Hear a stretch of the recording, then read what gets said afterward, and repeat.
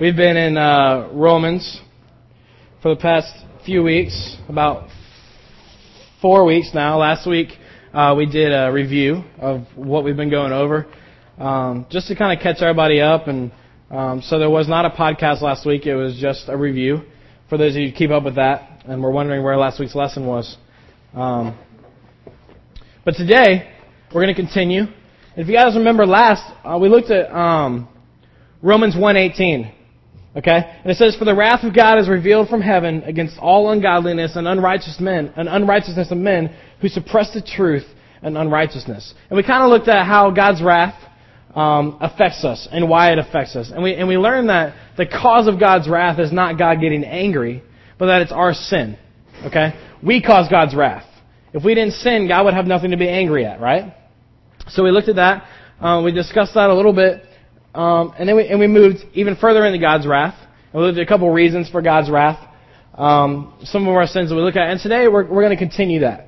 We're going to skip verses 19 and 20. Again, not because I think they're unimportant, just because I think we've hit it a little bit. Okay? 19 and 20 say this: "Because that which is known about God is evident within them, for God made it evident to them. For since the creation of the world, His invisible attributes, His eternal power, and His divine nature have been clearly seen, being understood through what has been made, so that they are without excuse." Okay, and what that came back to was, what about those people who aren't able to hear the gospel of God? What about the unrighteous man who doesn't get a chance to hear the gospel? And what God is saying is, look what I made. Okay, number one, I made you. It is clearly seen in you. Okay? And number two, look what's around you. Okay? You're without excuse. All right? And it also kind of touches on God's glory and how awesome He is. But today, we're going to focus on Romans 1, verses 21 through 23. If you guys need a Bible, there's a few stacked up on the back there, if you need to grab one.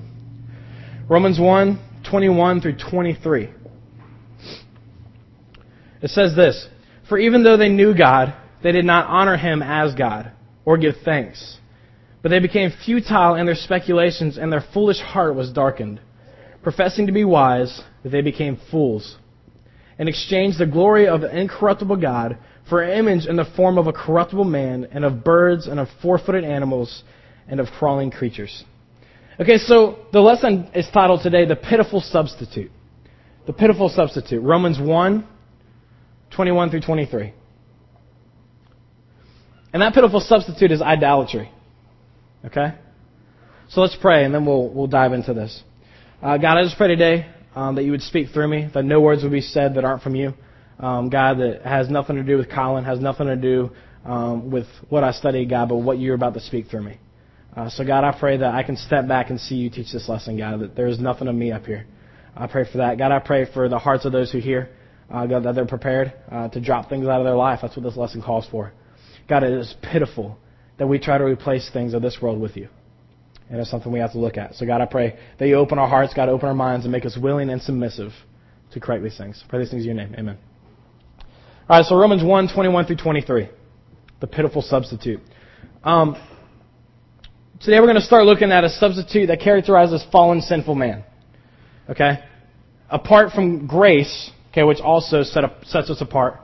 The first substitute is the exchange of glory of God for the glory of images of man and animals. Okay? We call it idolatry. We're going to talk about that this morning. And the second substitute we're going to look at next week is the exchange of sexual relations with the opposite sex for sexual relations with the same sex. We call that homosexuality. That is what we're going to talk about next week in verses 24 through 27. Today is idolatry. All right, so remember the context. God's wrath is being revealed. Okay, we looked at that in verse 18. God's wrath is going to be revealed against all ungodliness and unrighteousness of men who suppress the truth and unrighteousness. Okay, that's what verse 18 says. The truth that they suppress is a universally revealed truth.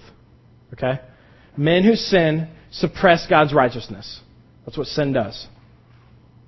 A truth revealed in what God has made, namely the truth of His eternal power and divine nature, which is mentioned in verse 20. Okay, so in suppressing the truth, verse 21 says people do not glorify Him as God or give thanks. Okay, therefore they're without excuse against God's wrath. God's wrath is just because they have a knowledge and they don't live it. Okay, they suppress it. When we begin to take the glory of God out of our lives, and Ronnie Hill talked about this last week, we begin to take the glory out of God. Okay? Which makes that an attack on God. God doesn't like that. God gets angry, and God's wrath is revealed to us.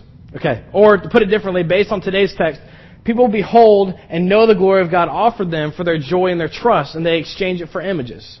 Okay, this is the same suppressing and the same failure to glorify and to thank that we saw in our previous messages. Okay, remember as we looked through, we realized that people lost hope, that had no meaning when sin entered into their lives, right? And then today what we're looking at is that because of that, the glory of God does not get revealed, and the wrath of God does. Okay?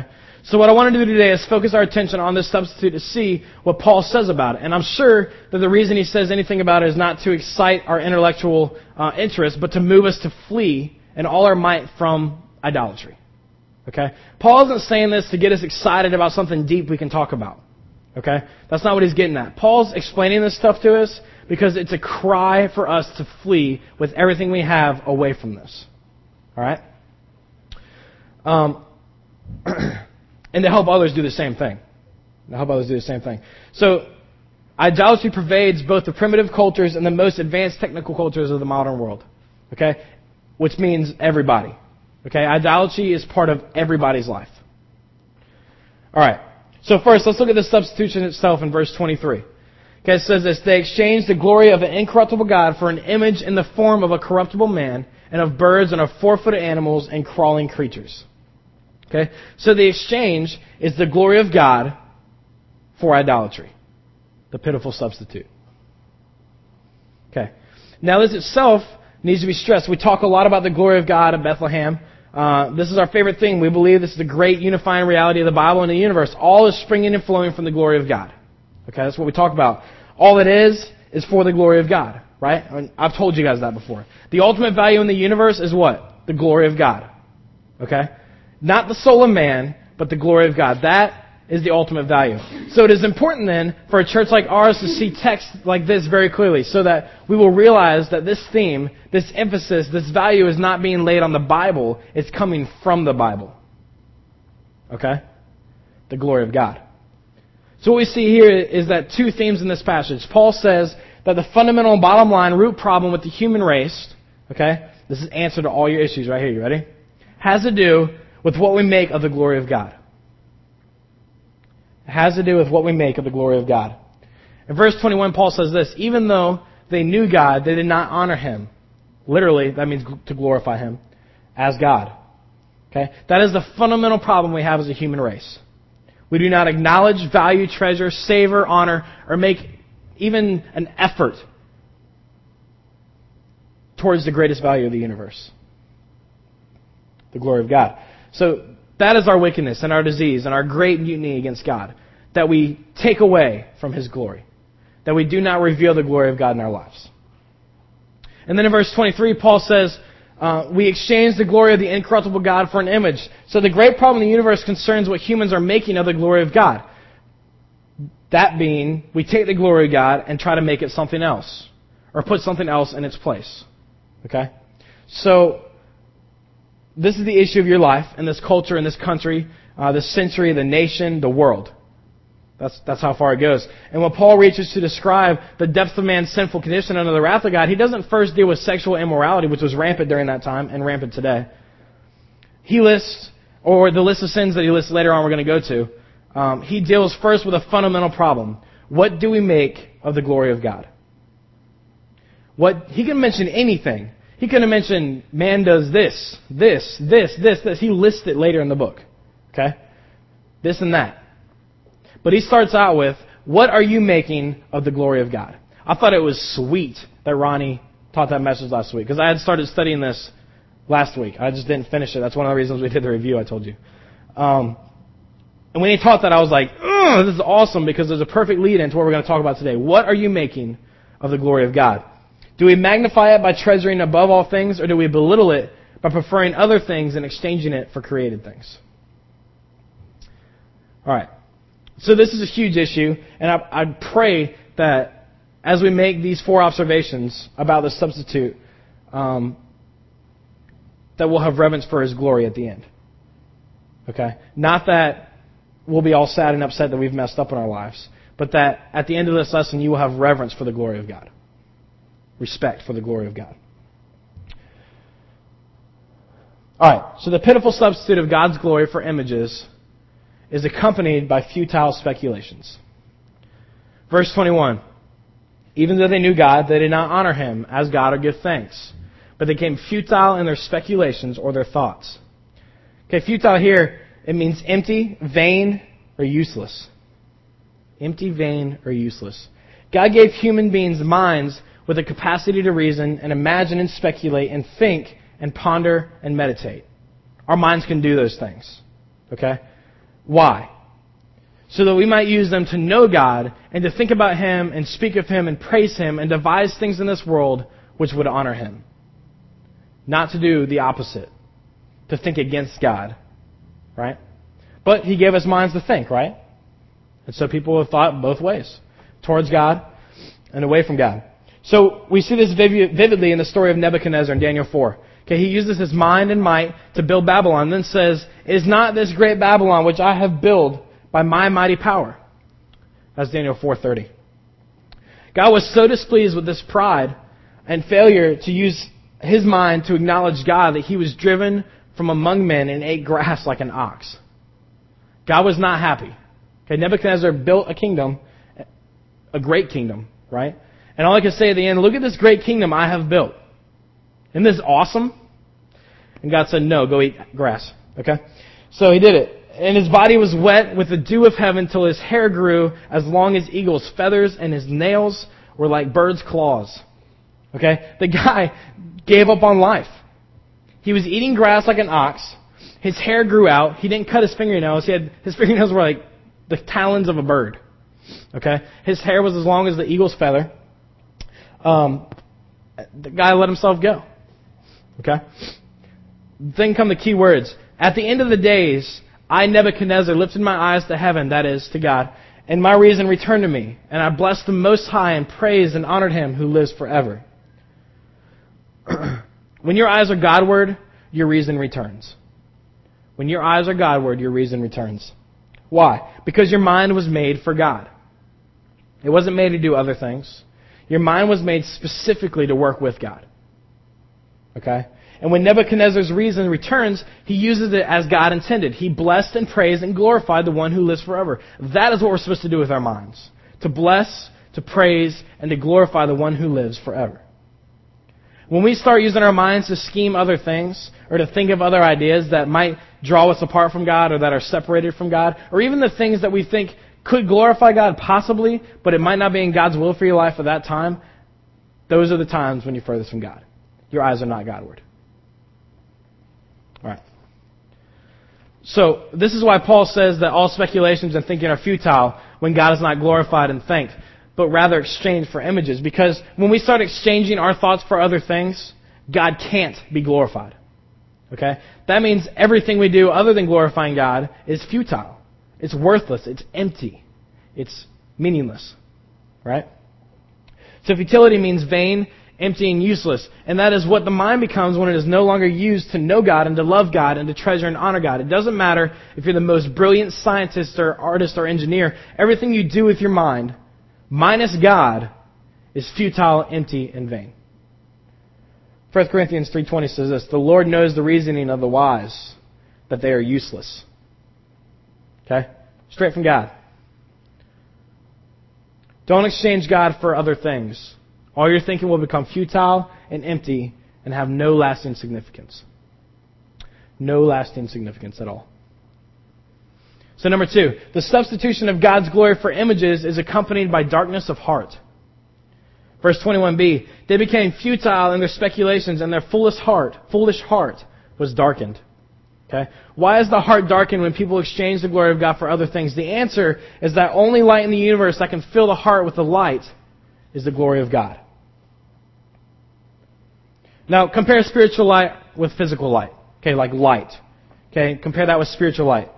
which is what Jesus did in Matthew 6:22. Jesus said this, "The eye is the lamp of the body. So then, if your eye is clear, your whole body will be full of light." In other words, there is no light-producing element inside of our body, right? I don't have a light bulb chilling in the middle of my chest. It's not there. I don't have a light bulb in my brain all the time, okay? Or on top of my head. So, all the light comes from outside. The eye must be good if any of this light is to get into the body and let the body see. You guys following? Okay. So it is with the heart and the spiritual light which God designed it to fill. There is no light-producing element in the heart. There's nothing in there. All light comes from the outside, namely from the glory of God. Okay, not from the sun. We're not talking about physical light, we're talking about spiritual light. Okay? Jesus is the spiritual light of the world, John 14:6, because He is the glory as of the only begotten from the Father. That's John 1:14. Paul prays that the eyes of our hearts would be enlightened because only the prayer hearing God can enlighten the heart. That's it. It's the only way. Only way to find enlightenment is through God. And in 2 Corinthians 4:6, Paul says this, God who said light shall shine out of the darkness is the one who shone in our hearts to give the light of the knowledge of the glory of God in the face of Christ. The only light in the universe that can bring light to the heart is the glory of God. The only light in the universe that can bring light to the heart is the glory of God. If we exchange it for other things, we will live in darkness, spiritual darkness. No matter how brilliant we are, no matter how many fires we build, or how many candles we light in our lives of excitement, of whatever, if it is not backed by the glory of God, it will produce no light, and you will live in darkness for the rest of your life. Until you begin to glorify God again. Number 3. The substitution of God's glory for other things is always felt to be wise by those who make the exchange. The substitution of God's glory for other things is always felt to be wise by those who make the exchange. How many times have you guys given up something for something else? Or how many times have you guys made a substitution for something else? When you're in that position, that substitution looked great, didn't it? When you look back on your life, is there some substitutions you wish you didn't make? Probably. Verse 22. Professing to be wise, they became fools. That's what verse 22 says. Professing to be wise, they became fools. To the natural man, apart from grace and darkened in heart, nothing seems more obvious than that it is more wise to design your own God than to take what you are given. Okay? Now, these people decided to stop glorifying God. When they stopped deciding to glorify God, they became dark, right? They became empty. Their speculations became futile. Not a great life, okay? Pretty down on themselves, right? So, what do? They create their own God. They create something they feel like gives them light. Look at your life. Examine it. What are you putting in your life to fill the hole that God could easily fill, that you're not letting Him fill? Where are the dark spots you're trying to find light for? We all have them. Don't look at me like you don't have them, because I know you do. Where are those spots at? We have to find those and begin to glorify God in those spots in order to be full, to truly live a life glorifying to God. Okay? We talked about relationships before. We talked about how in order to love somebody the best, you have to first love God and understand how God loves. Okay? It's the same thing. If we have a hole to fill, whatever that is, whatever is empty there, in order to fill, we have to first know God the best. In order to know God, we have to glorify God. All right. So, nothing seems more obvious than to fill that hole with something that you're trying to find. Okay? So, they turn to idolatry. What could be more obviously wise, he says, than to make your own God? The advantages abound. It shows that you're resourceful, that you're creative, and that you're intelligent. Okay? All of that clearly makes your ego feel good. Mike, if I came to you and said, man, I say this to you a lot, actually, you are extremely smart. When you tell me some things, I'm just literally like, where did that come from? You created what? I mean, stuff like that. I mean, it makes you feel pretty good, doesn't it? It's good to be smart. It's not a bad thing. But it's good to be complimented on that, right? To know that your hard work that you've put into all your schooling is being recognized sometimes probably feels pretty dang good, right? Yeah. So, But best of all, making your own God makes you independent and keeps you in control. Okay, you pull the strings. In other words, making your own God lets you be God. And what could be wiser than the choice to be God? Right? If you have a hole you need to fill, and you want control of your life, what could be better than to take control of your life? Right? What could be better than to fix that hole? By taking control of everything in your world, making a God, which then makes you God, because you created God. Okay? What could make you feel better than that? Not much. Okay? That is what we do with our sin. We put things in our life, we set it places, okay, even things we don't recognize are sin, and we start filling up these holes. Okay? And it's not just filling up a hole with something that shouldn't be there. Okay? It's filling up a hole and creating something that we then worship. Okay? And because we worship that, it's a God to us. Okay? Little g. Right? And because we created that God, you know what that means? You know what we look at ourselves as? In control of that thing. Which makes us Lord or God over whatever that is. Do you see how far sin takes us from who God wants us to be? Do you see that gap? Do you see why sin blinds us from the face of God? Do you see why God can't get to us? Because we're already higher than Him. That's what we put ourselves in. That's the position we put ourselves in. Not that we really are. And God's pretty good at smacking us down. I think you all would agree. I've been smacked down a few times. But that is what we're doing. Okay? We fill these things in our lives because we're trying to make ourselves feel better. We put things in places that we think is going to bring light into the dark heart that we have. And it doesn't. It doesn't bring anything except for momentary joy, momentary happiness, momentary relief. It's not worth it. With God, yeah, we're going to have His wrath because we're going to mess up. But He's going to be able to fill those holes. And in order to fill those holes with God, we have to glorify God and reveal the glory of God. Remember what I said Paul's point in this message was going to be? To reveal the glory of God. Alright? That's what we're getting at. Satan said to Eve in the garden, God knows that in the day you eat from the forbidden tree, your eyes will be opened, and you will be like God, knowing good and evil. When the woman saw that tree was desirable to make one wise, she took from its fruit and ate, and she gave also to her husband with her and ate. And he ate. This is the way it was from the beginning and still is. If you want to assume the role of God in governing your life, you will perceive this pitiful substitution of idolatry. Okay? As the wisest thing in the world. I'm going to say that again. If you want to assume the role of God in governing your life, if you want to take that position that God really has over you in governing your life, you will perceive the pitiful substitution of idolatry as the wisest thing in the world. Who wants to be in that place? Who wants to look at idolatry and say that is the answer to everything?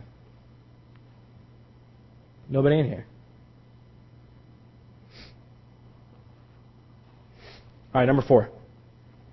However, Paul says at the end of verse 22, professing to be wise, they became fools. The substitution is foolish, even if it looks wise. So, first of all, we got to understand that we're going to look at this as wise. We're going to think this is the wisest decision in our lives, and we're then going to have our cell phones ring, and it better be Jesus Christ. All right, so that's the 4th observation about the dark exchange of God's glory for other things. It is foolish to exchange God for images. It is foolish to exchange God for images. It is foolish to create your own God or be your own God. It is foolish to lean on useless speculations and to walk in darkness. It is foolish to fill your heart with things that are not going to provide light. If you're trying to make the darkness seen, what do? You add light to it, right? When you continue to fill something that's dark with more dark things, what's going to happen? It's foolish to do that, isn't it? If you want to be able to see something in a room, you don't introduce more blackness. Okay? You bring a flashlight. The power went out in our house this past week, okay? And it was off for like 3 days. At night, you cannot see a thing. Right? You're walking around with your phone, like trying to find the flashlight that you have in the house somewhere. Right? But I didn't walk around with my mouth open, like trying to create a light. Okay? There's not much light in there. Okay? I wasn't like, light. You know, that's not what I was doing. I walked around with something that created light to find the thing that I knew would bring more light. Right? So through glorifying God, God's going to become choked out in our lives. God's going to become known in our lives. Okay? When God becomes known in our lives, more light is introduced. And as we continue to seek God, we find more flashlights, more tools to uncover the darkness. See how that works? All right. So why is this dark exchange of God for image so foolish? Paul gives at least 3 answers in verse 23. And we're going to close by looking at 2 of them, and I'm going to save the third for next week so you guys' interest is piqued. Okay? All right.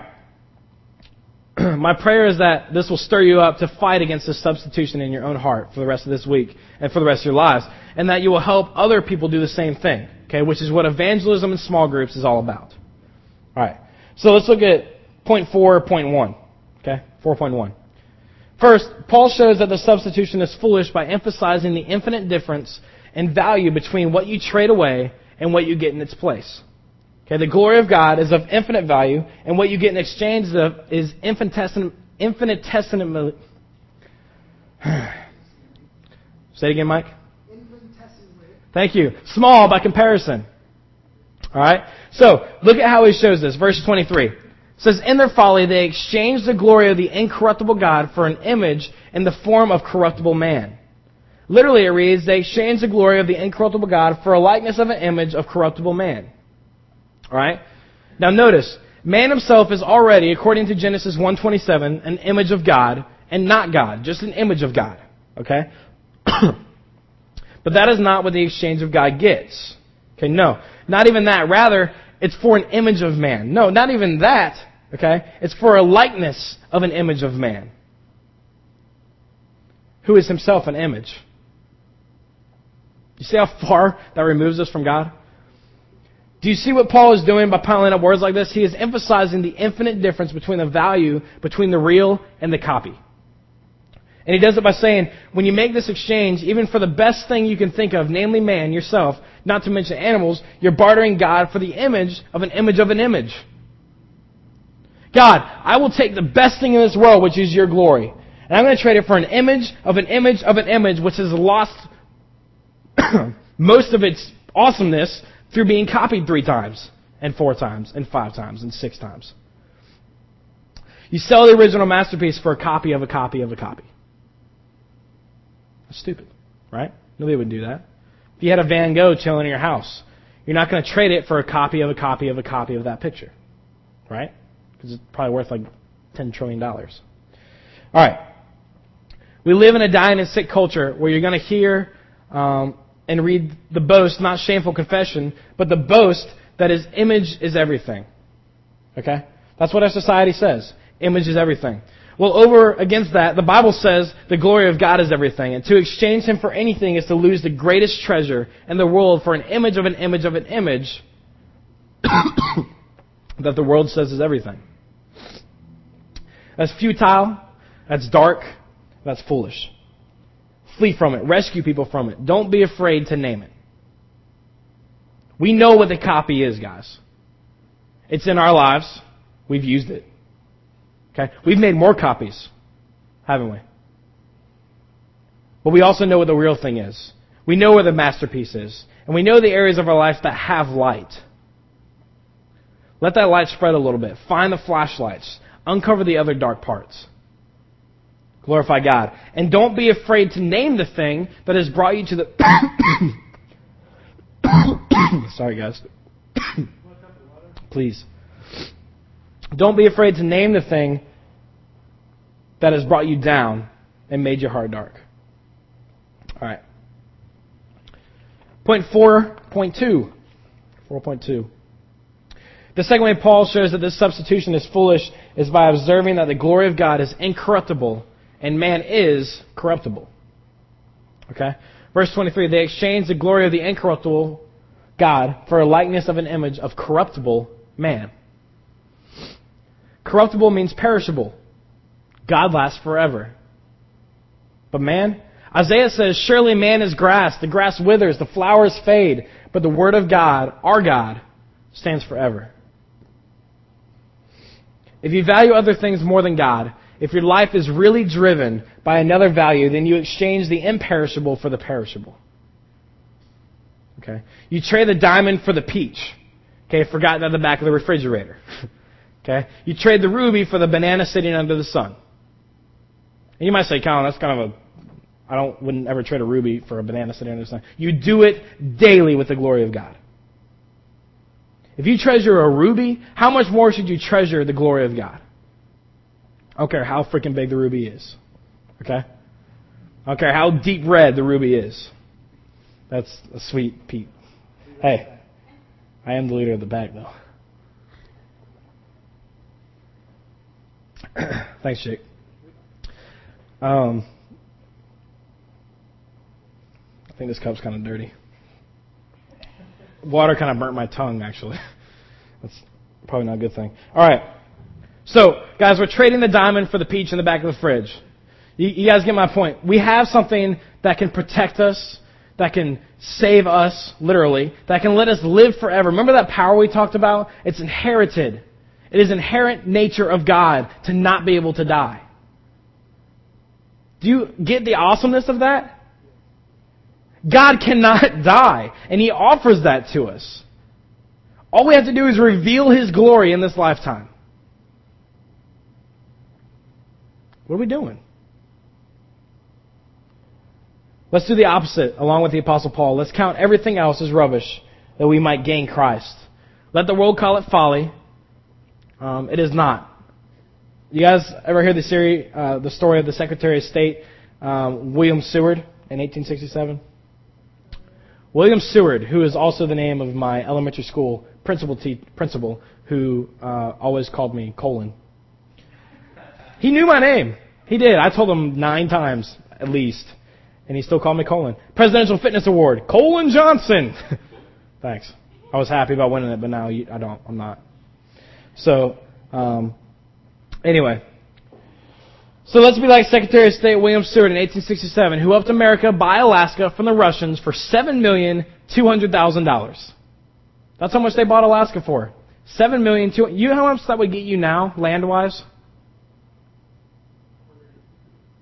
Depending on where you're at. 100 acres. We bought Alaska for $7 million. Okay? People called it Seward's folly. Seward's mess up. What is Alaska to us today? Billions and trillions of dollars of oil. Billions and trillions of dollars of things that have helped this nation become what it is today. Seward's folly, right? People look at things now, and they might call you dumb. They might call you stupid for believing in such a thing. But I promise you, one day, your folly is their death. All right. Well, in the last 130 years, like I said, Alaska yielded billions upon billions of dollars in resources to America. Things are not always what they seem. Okay? I plead with you to open your eyes. Okay? Do not exchange your God for anything. Exchange everything for your God. Do not exchange your God for anything, but exchange everything for your God. You know what that requires? It requires you to exchange everything for your God. You know what that means? It means that your entire life, everything that you are, is not yours.